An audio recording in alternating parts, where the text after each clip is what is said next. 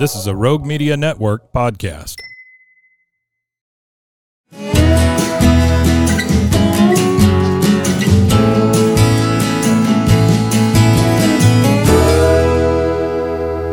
This is Central Texas Life with Ann Harder. Hello, everybody. Welcome to Central Texas Life. Ann Harder with you. And it is a joy for me to introduce you to our fourth and final candidate for the Waco Symphony Orchestra music director, conductor position. And he is Maestro David Itkin, who comes to us. You're from Texas. No, I'm from Oregon, but I live in but Texas. You live in, Texas. Meaning you're from now. I am from now. That's true. Texas, because you've been at the University of North Texas now for 15 years. 15 years, Right. And conductor of the Abilene Philharmonic for almost 20. Almost 19 right. years. Yeah. But prior to that, you've just gone everywhere and done everything. More than 1,000 performances and all over the world and the United States. So you've been in Waco, and it's been a whirlwind, I know, because we keep you very busy. Yes, very busy last few days. Meeting a lot of people, and by the way, some rehearsals with the orchestra. So it's what's your take on Waco then? Well, I've been in Waco before, but only a few times, because actually my stepson went to Baylor.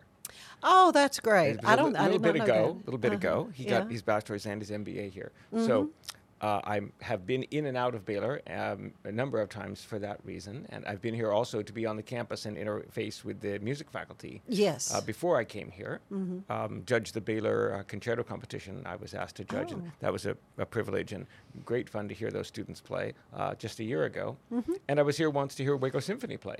Oh, very good. Also, so I've been here a few times before this, but I've never been spent anywhere near this much time here. and my colleagues who live in Waco have told me many times they love living here, and that the town is much bigger and much more vibrant than one maybe might guess. If you're just driving through, like most people do on Interstate 35. You see that beautiful big stadium. Yeah. And then you see a freeway, and then you're done, and you don't really experience Waco at all. Mm-mm. And but now I have, and they were right. It's a much larger and much more interesting and vibrant place than you would know if you just cruise through on the freeway. Oh well, we are glad. We're so happy to welcome you here, and it's just been a joy for me as a member of the selection committee to go through this process and get to visit with musicians of such stellar caliber, and yet with such different journeys, I guess, in a way. And so we'll be talking about the music that will be happening in the concert, and part of the process is the selection of those pieces, and we'll be talking about that. But first, I do want to know a little bit more about you. You are from Oregon, but right. So what kind of led you into the world of music? Did you always know you wanted to do this kind of work, or? I've thought about that a lot of times in my life. I've thought about, did I always know I was going to do this? But I have a funny memory, actually. And I was in music, as many people are, early in life. Yeah. In fact, I was doing professional work at 15. And I was being paid to conduct when I was 16. Really? And so that's an odd kind of a prodigy. It's already an odd part of the journey. I guess it would be. And my journey's been different than many kind of more traditional path of many conductors. Mm-hmm. But I still remember that even while I was involved in music at nighttime, in high school, but it was, of course, nighttime where the professional work happened. I remember my counselor in high school. I was a junior, and or maybe a senior, and she said, so, what are you thinking of doing next? And I remember so clearly saying, I'm thinking about law school. Okay. But why? Why would I have said that? So, but you hadn't, it just sort of came out. It sort of came out of my mouth, right. And I think it was because I think that if I said, well, you know what I already do, I'm kind of in this world. Right. I'm sort of you already were, have my toes in the professional music making world. Yeah. And I think that's what I'm going to do. I think that I thought, isn't this funny how we are when we're kids? Yeah. I think I thought I'd be laughed at. I think I thought I wouldn't be taken seriously. It would be odd. That it would be, well, that's for real stars. That's not for you. Right. You're doing good, David, but, come on, get serious.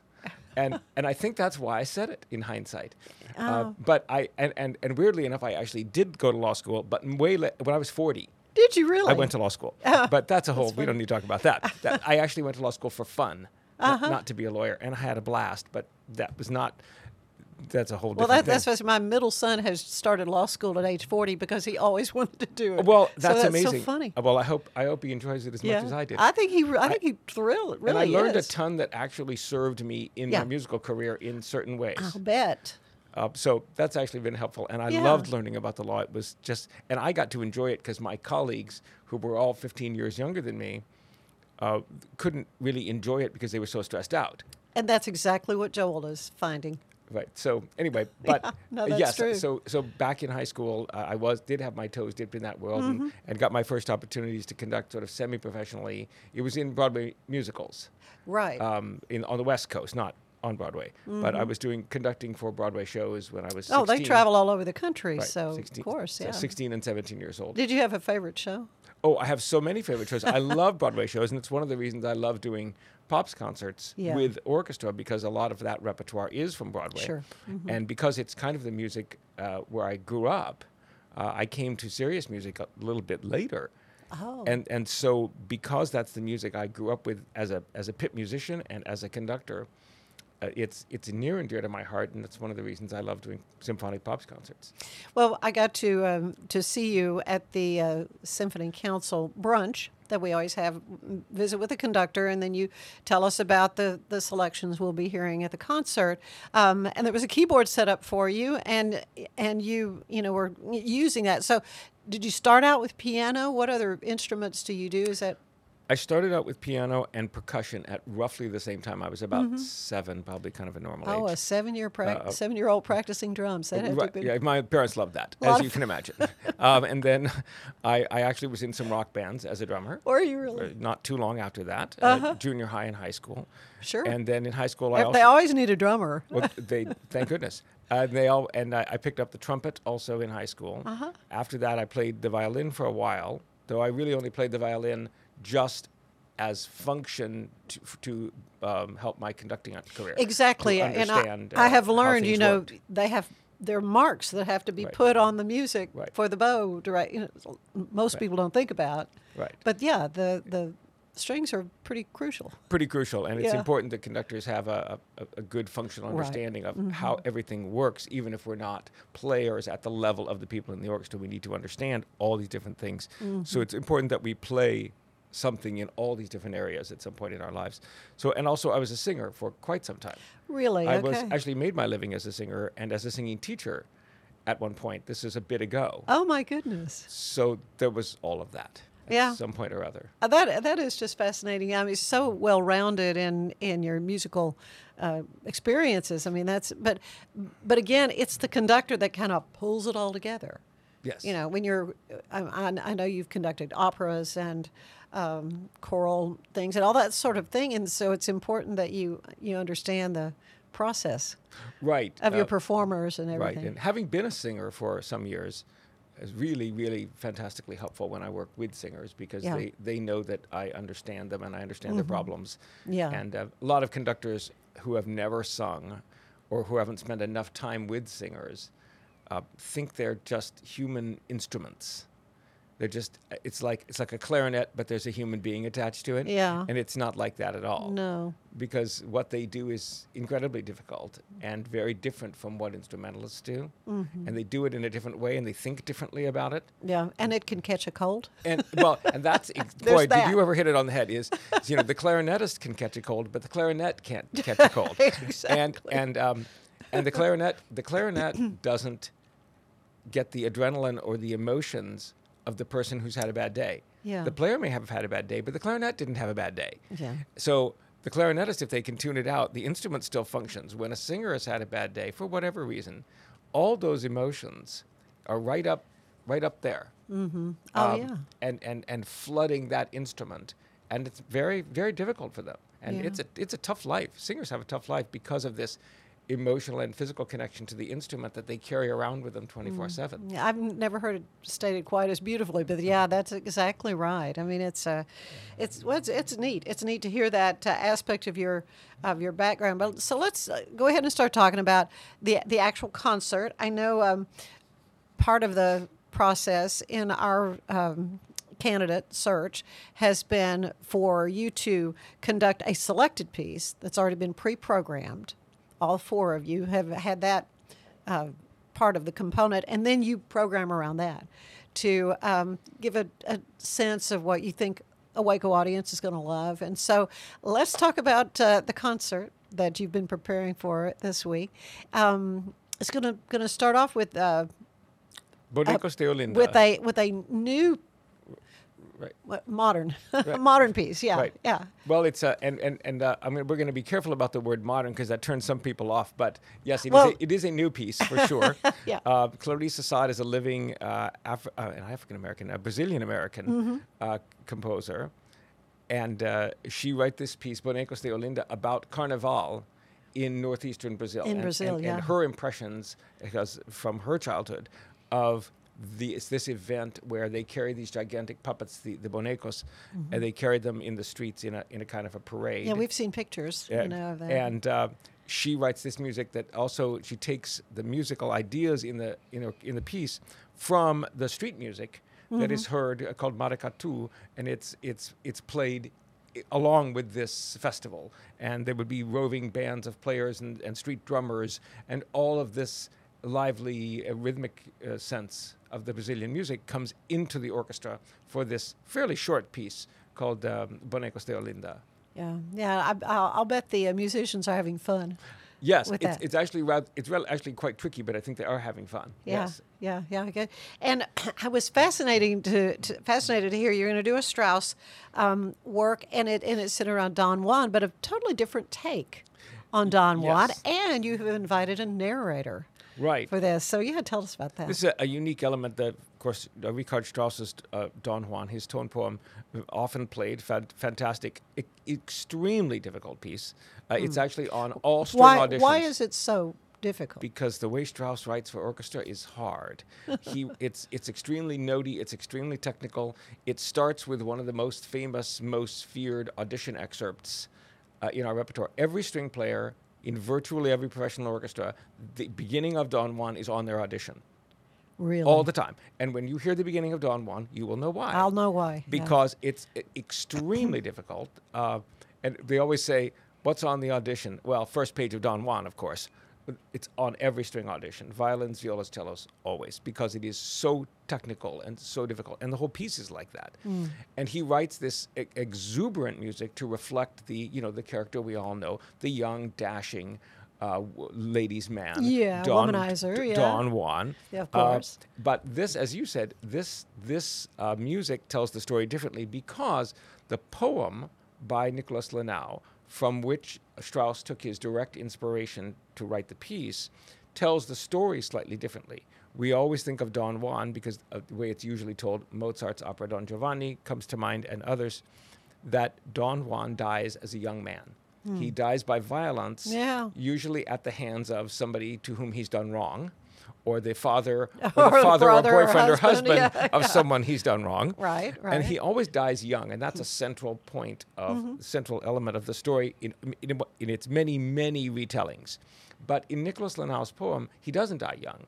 And the poem is Don Juan speaking from the perspective of an old man, looking back on his, what shall we say, adventures, and reminiscing with a certain level of joy, but also with a great deal of regret, and mostly with remorse with sadness about the fact that the worst possible thing has happened to him, which is not to die, but to not die. To be old, to be a famous, handsome, dashing ladies' man who is now none of those things. Not anymore. Who is now old and kind of tired and useless. Oh. And that's worse than death. Yeah. And the piece ends with those words. And I've incorporated a narrator who will read little bits of the Lenau poem at selected points during the orchestra's playing it's to gonna be help so us great. along with how the thinking of Don Juan relates to the music. And tell us about, it's a friend of yours that you know. It is, colleague from North Texas, bass baritone Stephen Morschek. He's actually a singer, a very fine singer, but he has this, being bass baritone, he has this magnificent speaking voice and also is a fine actor. So Stephen agreed to come here with me and act as our narrator. All right, and the big work is the Brahms. Brahms' Fourth Symphony, his last symphony. Yeah. One of my truly, truly very favorite pieces on the planet. Really. Always has been. I always ask that because, it's kind of like pick your favorite child, but, picking your favorite work. So you're telling me this is pretty much out it? of Brahms' 4 symphonies, I'm willing to pick my favorite child. This is okay. Okay, this is it. And they are all, it is difficult because he only wrote 4 symphonies, they are all truly unique and very special in their own very unique ways. But the 4th has always been my favorite. And he kind of finds himself. Well, he's in the work. He's done finding. It's true. He's been finding himself during the process of writing 4 symphonies. He starts very much a kind of a child of Beethoven and a sycophant of Beethoven in his first symphony, and then as he progresses, he's finding his own voice in the symphonic form. And by the time he gets to this, he has so many brand new things to say, and really is looking. And I'm going to speak to the audience for a moment from the stage before we play the Brahms. But he is looking forward instead of looking backward. In his early symphonies, he's looking backward, sort of hoping Beethoven likes him. And Beethoven's dead, of course, by this point. But I get it, though. Hoping he can somehow please the spirit of Beethoven and not be ashamed of himself. Oh. But as he gets to the last symphony, he's looking forward and sort of daring the people who come after him to be as good as him, rather than the other way around. Yeah. Oh well, it's going to be great. And you've had the opportunity to work with our orchestra. Your take on the right without specifics. Well, on the. I just feel our Waco Symphony is just stellar. And we have so many Baylor professors who play in it, and of course, folks who come in from out of town to play in it as well. But a goodly number of students, we call them our interns, right? Baylor musicians, and who are top flight. I mean, the Baylor Symphony is top flight. So just, your thoughts. Well, it isn't. You're bringing up an interesting subject. It is unique among professional orchestras. Right. Maybe not the only one, but there aren't many who have this unique combination of, you use the word interns, of perhaps 2/3 to 3/4 professional players, and then this intern component of 15 to 20 of the more skilled Baylor students. And that is a very interesting mix to have worked with them and help them amalgamate into one whole rather than feeling like, two different camps. And we've been working at that all week long. Good. But I know you have a lot of experience. Obviously, that's what you do. Your day job is working with students. My day job student is musicians, but also a lot of high school. I mean, I think you did the Texas All Region Honors Orchestra, right, and so even younger musicians. So it's not new to work with young musicians. Oh no, not at all. Not at all. As you say, that's my day job. My orchestra at UNT is mostly juniors and seniors and graduate students. Yeah. And so that's a slightly different mix because the top orchestra at UNT, there are 2 symphony orchestras at UNT because of the size of the school. So the undergrads are mostly in the orchestra I don't conduct. So it's a little bit different mix, but in many ways very similar. Well, that's great. I mean, that kind of gives you a different perspective, with working with a Baylor orchestra. Also, you're an author. I mean, it's a textbook, I guess, in a way, but conducting concerti in 2014. It's a lot of praise for that work. In fact, it said Leonard Slatkin called your book a valuable textbook for the aspiring maestro, highly recommended. He was very kind. Leonard was very kind. Yes, that book was published in 2014, and then 2 years ago, GIA Press in Chicago published what is really, really a textbook for an advanced university level, rather like my program, and I use it in my program. It's kind of the materials I've cobbled together over the first decade or so that I worked at UNT, and they were, in terrible shape. They were things I cut and pasted and handed out to my students and said, we're going to work on this. Yeah. And one of my students finally said, well, why don't you put this in some Write form a that is book. not such a mess? and That's a good idea. And he was right. And so that, together with other materials that needed to go with it if it was going to be out in the public, became this thing called the Conductor's Craft.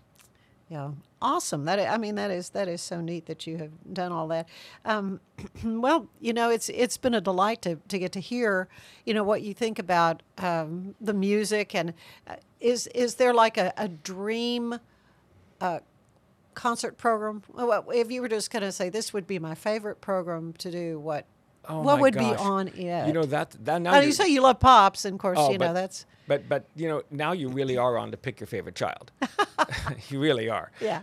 I've been asked many times, what's your favorite piece of music? And I someday I'm going to come up with a good answer to that question. I don't have one because honestly, and this sounds so incredibly false what I'm about to say, but it actually is true.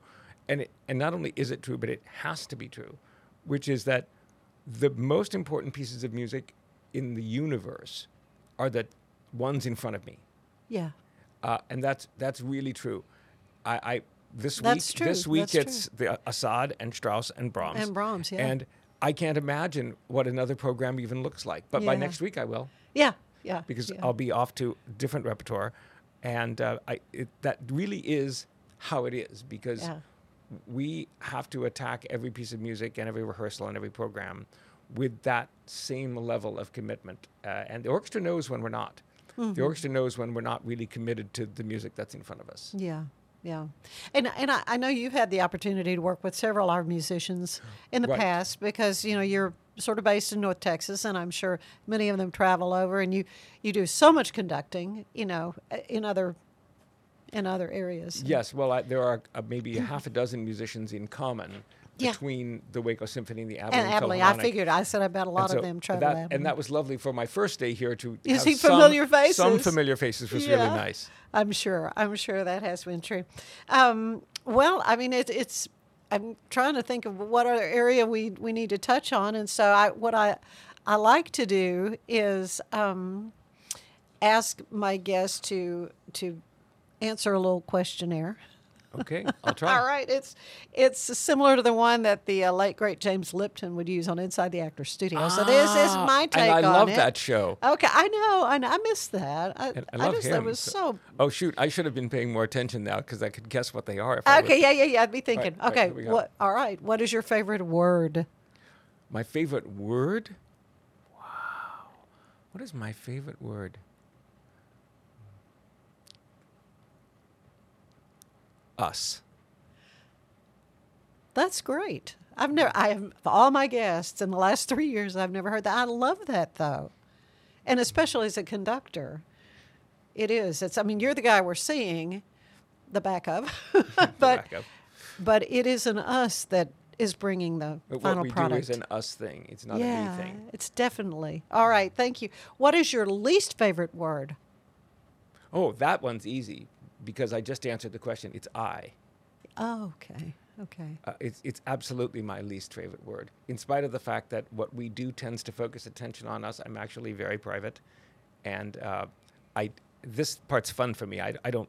Lots of people who are very private hate this or being on TV or giving a speech. I don't hate those things at all. I love them. Oh, that's good. Partly because I grew up in the theater and my dad was an actor, and so that singer, performer. You've done it all. That all feels very natural to me. But the idea that the music is about me is fantastically false, and it's what our conducting culture has become. And I try to do my little bit, not much, but I do my bit every day to fight that. Oh, that's what music has become.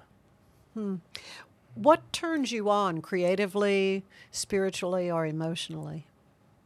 Oh, in spite of the fact that I'm a very private person and I don't really consider myself a people person, I don't know why that is, but I don't. I like quiet and I like private time. Right. It is, in fact, doing this with people. And I think one of the many reasons that I ended up a conductor and not a pianist and not a singer, I was not a singer because I wasn't as good as my colleagues, but is because it is something done with people. Yeah. So what turns me on is the doing with people. I love study, and a lot of our job as conductors is done in a closed room with nobody else there and no other stimulus because we have to study. A lot of our life is not in the room with musicians. It's study. Correct. Oh, yes, right.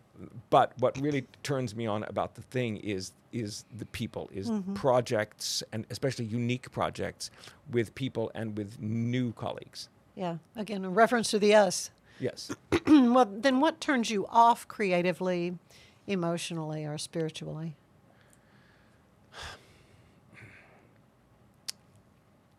I don't like the end of things. I get very stressed about the ends of things. Oh.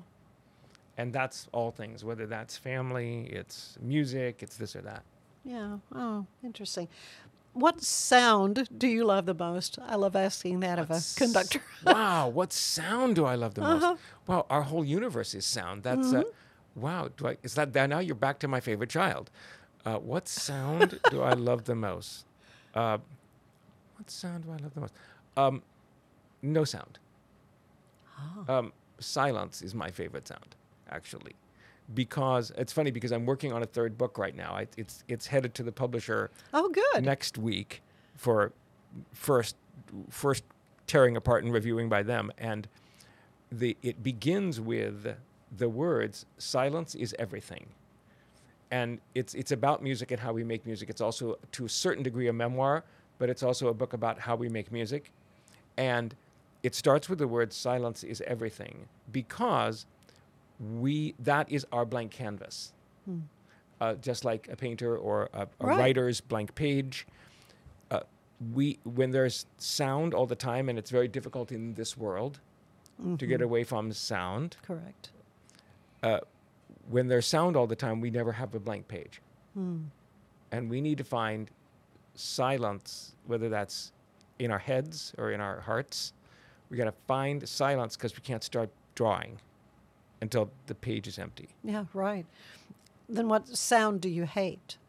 Oh. Really bad French horn. I don't know. Oh, no.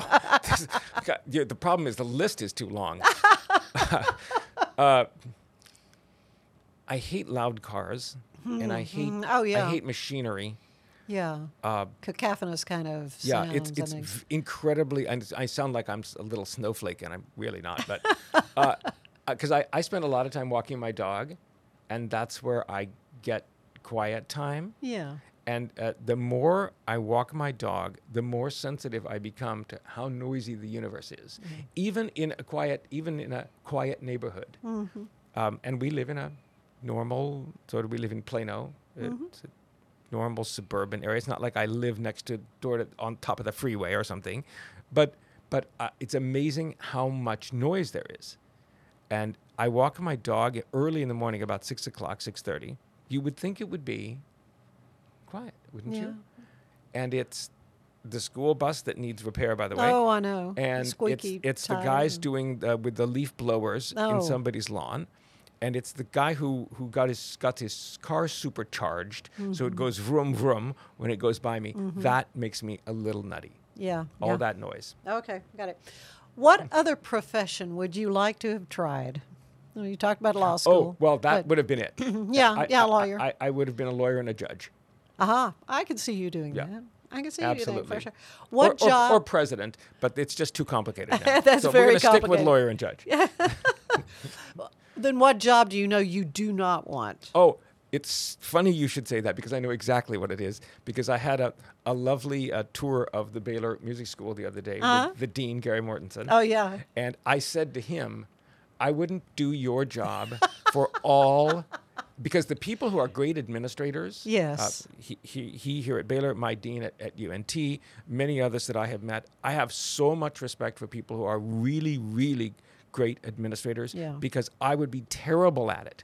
I would be terrible at it and I would hate it. And so the people who do it well I really admire. I mean, early in my career, I taught junior high and high school for 1 year. Stars in your crown, my Oh friend. man, no, because I was really bad at it, and I am utterly unfit. You were all learning. Some of my professional colleagues who at some point in a conversation find out that I taught junior high and high school for 1 year, just kind of their eyes go Yeah, I buggy. know. And they go, wow, that had to be bad. And it was. But you take the job early on that you can get, of course. But you can make a big impact on a budding musician. But similarly, it has given me a lifelong appreciation for the people who do that and do it well and do it with a great heart and want to go to school every day. Yeah. They are amazing, and I could never do what they do. Yeah, because those kids grow up to come to your program at the University of North Texas. Or come to sit in the audience for the Waco Symphony. Oh, yeah, exactly. Right. Exactly. Well, one last question. What do you want to hear God say when you arrive at the pearly gates?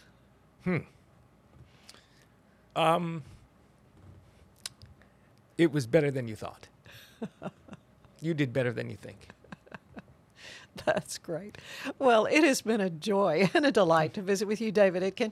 I'm so glad you've been in Waco, and I know the concert or the whole week has just been glorious and will be for our audience. Thank you. So thank you so much. Thank you for being with us, and we'll see you again on Central Texas Life. Bye-bye. Central Texas Life with Ann Harder is part of the Rogue Media family. Be sure to check out our other shows at roguemedianetwork.com. Please rate this show 5 stars on iTunes, Spotify, YouTube, or anywhere you get your podcasts. Join us again soon for more Central Texas Life with Ann Harder.